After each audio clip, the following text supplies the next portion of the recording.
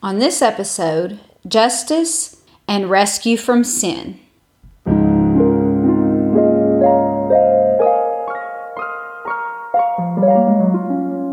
Hello everyone, and welcome to Live Through Jesus with Courtney Gilmore. I'll be reading all the scripture references for you, so you're free to just sit back, listen, and absorb, or you can grab your Bible and read along. Most of the time, I'll be reading from the New King James Version, but if I switch, I'll let you know. At the beginning of each episode, I'll introduce the titles, so if you want the entire study in writing, you can go to livethroughjesus.com and buy it for under $5. Each one will cover 2 to 3 months worth of episodes, and once you buy, then it'll be immediately available for download. In addition to a little extra studying, it also allows you the benefit of some charts and keyword definitions, but it isn't necessary. Okay, so let's get started.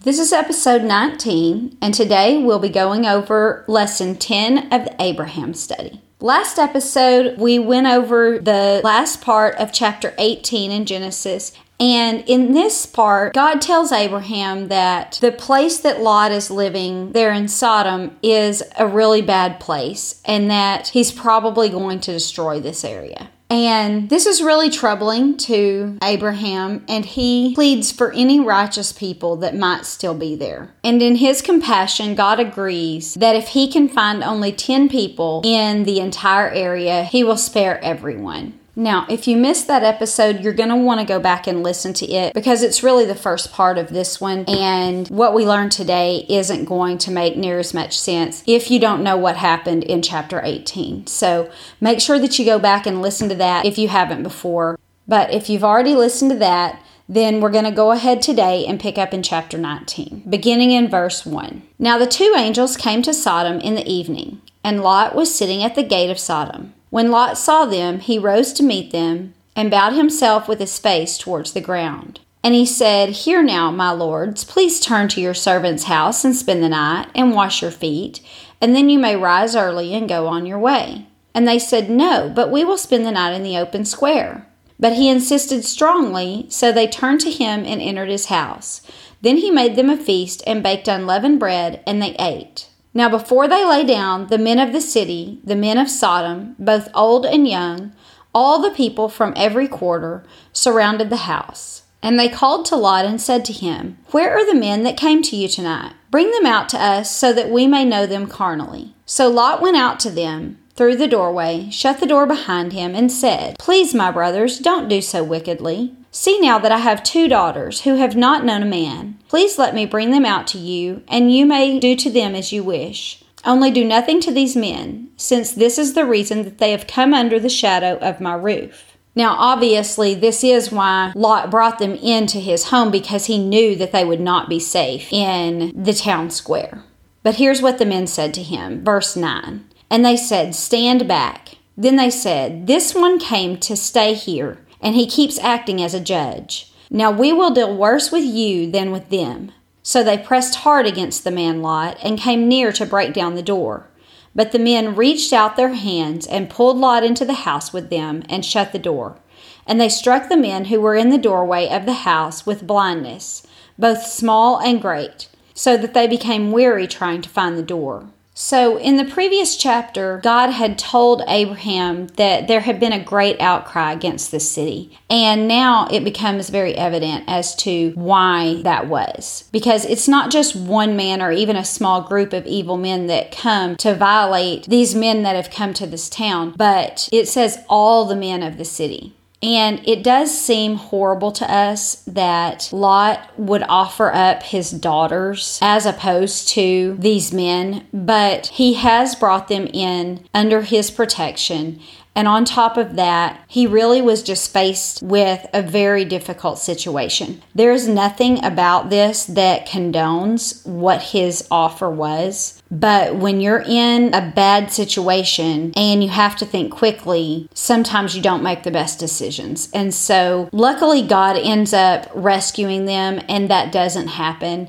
And so we know that that isn't a solution that God would be happy with. But Lot is just doing anything he can to pacify these people, because even though it would be horrible to give up his daughters, it's the lesser of the two evils.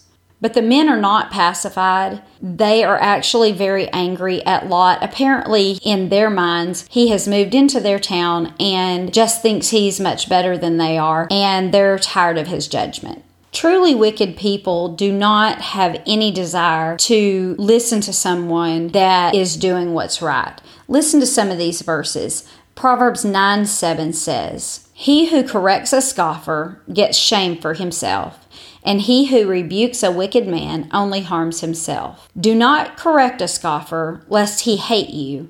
Rebuke a wise man, and he will love you. Give instruction to a wise man, and he will still be wiser. Teach a just man, and he will increase in his learning." So he's just saying here, there's no point in correcting someone that doesn't want to listen, or rebuking someone that is wicked. They're just going to hate you. Also in Proverbs 16:22, it says, "Understanding is a wellspring of life to him who has it, but the correction of fools is folly."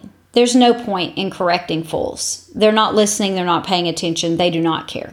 Last one, Proverbs 23:9. "Do not speak in the hearing of a fool, for he will despise the wisdom of your words." So again, this instance proves that these people are not repentant.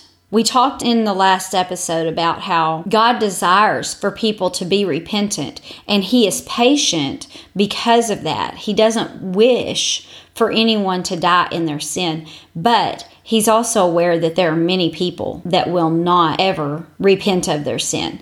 And it's obvious from this interaction that these men have no intention of changing. When Lot tries to give them an alternative, they are not interested even in that. They want to do the most wicked thing. This again shows us that God is not being wrathful by destroying this town. He's being just, and He's helping all of the surrounding people because this is such a wicked area. Now, also note how the angels are the ones that rescue Lot when he is trying to rescue them. He thinks he's just taking ordinary men into his house under his protection, but little did he know these were angels that were actually there to protect him and help him. Listen to what Hebrews 13:1 and 2 says. "Let brotherly love continue. Do not forget to entertain strangers, for by so doing, some have unwittingly entertained angels." And that's what Lot did here. And lucky that he did, because providing he was a good man and he wanted to keep them under his protection, they were there to then protect him. And at this time, they reveal that they are not ordinary men, and they strike the men there with blindness. So after they strike them with blindness, let's go ahead and read and see what happens after that. "Then the men said to Lot, 'Have you anyone else here, son-in-law, your sons, your daughters, and whomever you have in this city? Take them out of this place, for we will destroy this place, because the outcry against them has grown great before the face of the Lord, and the Lord has sent us to destroy it.' So Lot went out and spoke to his sons-in-law, who had married his daughters, and said, 'Get up, get out of this place, for the Lord is going to destroy this city.' But to his sons-in-law he seemed to be joking. And when the morning dawned, the angels urged Lot to hurry, saying, 'Arise, take your wife and your 2 daughters who are here, lest you be consumed in the punishment of the city.' And while he lingered, the men took hold of his hand, his wife's hand, and the hand of his 2 daughters, and the Lord, being merciful to him, brought him out and set him outside the city. So notice here that Abraham was right about God's character. God was not willing to sweep away the righteous with the wicked. He is a just God, and he was willing to spare these 4 people, even though he didn't find 10 where he could spare the whole city. He was not going to allow these 4 righteous people to die with the others when they hadn't done anything deserving of that. So this is justice, right? God is sparing the righteous people, and those that are evil, that are completely unrepentant, that are doing what God calls grave sins, they also get what they deserve. God is putting a stop to their evil. It is not going to be allowed to run rampant any longer. Last time we talked a lot about how God really is merciful in how he was willing to spare this entire city just if he could find 10 good people. But here it literally says, in his mercy, even whenever Lot and his family lingered, the angels grabbed them up. They told them to leave and they were not going fast enough. And so the angels grabbed them by the hand and pulled them out of the city. Even though Lot was in a bad place, he was not hurrying to leave that life. And so that's just something that we need to think about. Have you ever lingered in a sinful place and just needed God to seize you out before you got swept away? Sometimes we just don't get out like we should. And sometimes we just put it off and we don't do it as quickly as we should. And sometimes we just need God to grab us up and take us out of there. And if he can do that for Lot, then he can do that for us, because he really is a loving and merciful God. He knows when and he knows how to rescue his children. And so if you happen to be in a sinful place today, ask God to help you get out. Ask him to just grab you by the hand and pull you out of that place. And when he does grab you and begin to pull you out, go with him. Be thankful that even when we're not smart enough to leave on our own, that God cares enough to grab us out. And pray for others. Pray for others that you know are in a sinful place, that God will grab them out. Listen to what it says in Psalm 79:9. Help us, O God, of our salvation, for the glory of your name, and deliver us and provide atonement for our sins for your name's sake. Isaiah 38:17. Indeed, it was for my own peace that I had great bitterness, but you have lovingly delivered my soul from the pit of corruption, for you have cast all my sins behind your back. God lovingly delivered his soul from destruction. Romans 6:17 says, But God be thanked that though you were slaves of sin, yet you obeyed from the heart that form of doctrine to which you were delivered. And having been set free from sin, you became slaves of righteousness. So if you happen to be in a sinful place today and you feel like you're a slave to sin, it says that if you will just obey God from the heart, that he will deliver you and set you free from that sin, and then you can be a slave to righteousness. God knows how to deliver his people. We just have to trust him. Okay, so let's keep reading. Genesis 19:17. So it came to pass, when they brought them outside, that he said, Escape for your life. Do not look behind you, nor stay anywhere in the plain. Escape to the mountains, lest you be destroyed. Then Lot said to them, Please, no, my lords. Indeed, now your servant has found favor in your sight, and you have increased your mercy which you have shown me by saving my life. But I can't escape to the mountains, lest some evil overtake me there and I die. See now, this city is near enough to flee to, and it is a little one. Please let me escape there. Is it not a little one? And my soul shall live. And he said to him, See, I have favored you concerning this thing also, in that I will not overthrow this city that you have spoken of. Hurry, escape there, because I can't do anything until you arrive there. Therefore the name of the city is called Zoar. The sun had risen upon the earth when Lot entered Zoar. So the angels told him, hurry and run to the mountains because we need to destroy the city, but we want you far away. And Lot was like, don't make me go all the way to the mountains. This is a tiny little city right here, and it would be okay, surely, if you just spared this city because it's not got many people. Please just let me stay here. And they said, fine, go to Zoar, but you need to hurry because we have a job to do and we're waiting on you, basically. So once they had reached Zoar, that brings us to verse 24. And it says, Then the Lord rained brimstone and fire on Sodom and Gomorrah from the Lord out of the heavens. So he overthrew those cities, all of the plain, all of the inhabitants of the cities, and what grew on the ground. But his wife looked back behind him, and she became a pillar of salt. And Abraham went early in the morning to the place where he had stood before the Lord. Then he looked toward Sodom and Gomorrah, and toward all the land of the plain, and he saw, and behold, the smoke of the land, which went up like a smoke of the furnace. And it came to pass, when God destroyed the cities of the plain, that God remembered Abraham, and sent Lot out in the midst of the overthrow, when he overthrew the cities in which Lot dwelt. So God rained down brimstone and fire from the sky, and that completely destroyed all of the things that were living in this land. All of the people, all of the animals, all of the vegetation. Now, brimstone is sulfur. And when sulfur is burned, it turns into something that looks like blue lava. And so it would flow really freely across the land and definitely burn anything that it touches. It's different than just a grass fire or something. And it would look like a furnace. It would just be smoldering. Now, there's several theories as to what exactly happened here. Some people think that this was a volcano or an earthquake or a comet that struck the earth. Acid rain is actually made up of sulfur dioxide and nitrogen oxide. And so some believe that the acid rain came down and then it was struck by lightning and it created this lava-like substance.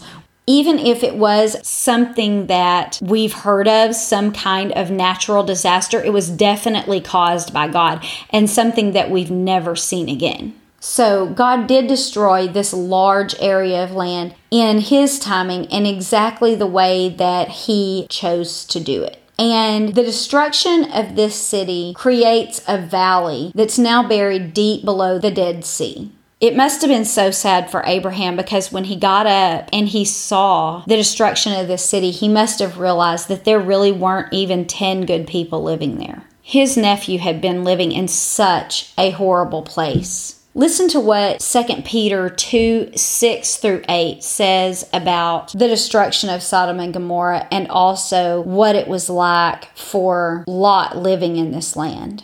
Turning the cities of Sodom and Gomorrah into ashes, condemning them to destruction, making them an example to those who afterward would live ungodly, God delivered righteous Lot, who was oppressed by the filthy conduct of the wicked. For that righteous man, dwelling among them, tormented his righteous soul from day to day by seeing and hearing their lawless deeds.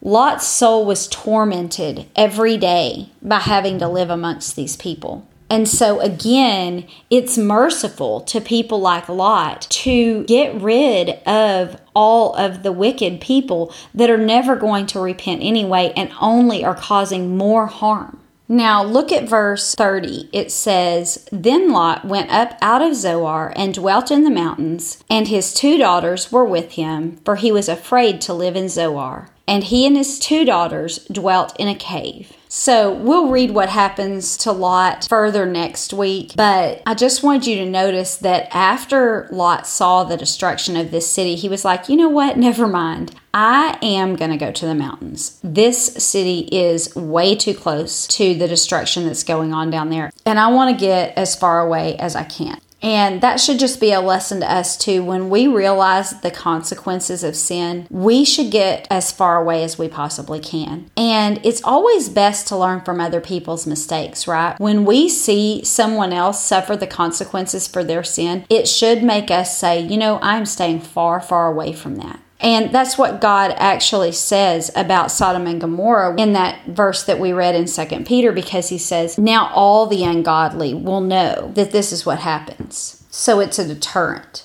Now, I just want to look back at 2 verses because there was something in there that kind of got skipped over because it's just these 2 verses that deal with it. But I want us to look at it because there's a lot of lesson in there for us. So look at the command that the angels give to Lot in Genesis 19:17. It says, So it came to pass, when they had brought them outside, that he said, Escape for your life. Do not look behind you, nor stay anywhere in the plain. Escape to the mountains, lest you be destroyed. Notice what he says. Run for your life. Do not look behind you. Okay? Now, let's look at verse 26. But his wife, Lot's wife, looked back behind him, and she became a pillar of salt. So because she disobeyed the command, she was turned into a pillar of salt. And now it's only Lot and his 2 daughters that end up running to the plains. This woman isn't even given a name in Scripture. She's just Lot's wife. So I just got to thinking, why did she look back? What made her do that? What makes us look back at our old sinful life?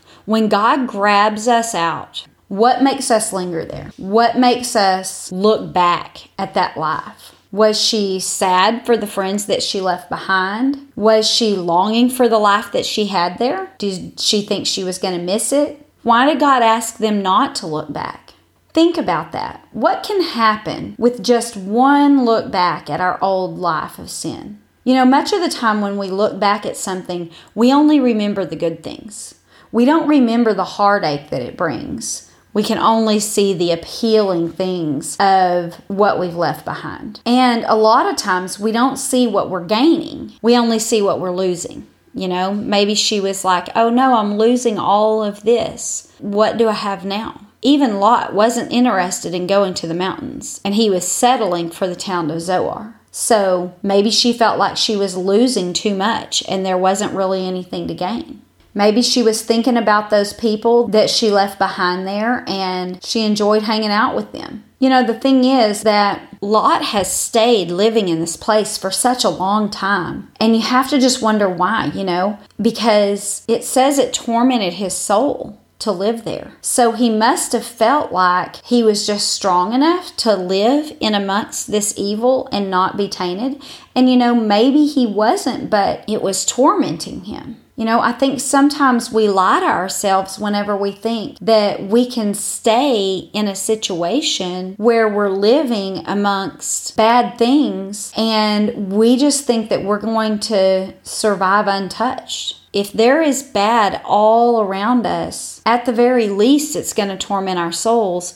At the very most, it's going to tempt us to go ahead and join in that sin. You know, a lot of times I think what it is even when we're in a bad place, even when we don't like necessarily everything that's going on there, it's comfortable. And so a lot of times we just fear getting out of it because we don't know what to expect, even though most likely what is ahead of us, what is outside of that life, is much better than where we are. We just don't know, and we're at least comfortable here. It's sad if we linger in a bad place just because the unknown ahead is scary for us, even when we know that this comfortable place holds nothing good for us. So if God has rescued you from a sinful life, don't look back at it. You can never move forward if you're looking back. At the very least, it's going to slow you down, and at the most, it's going to make you turn back around.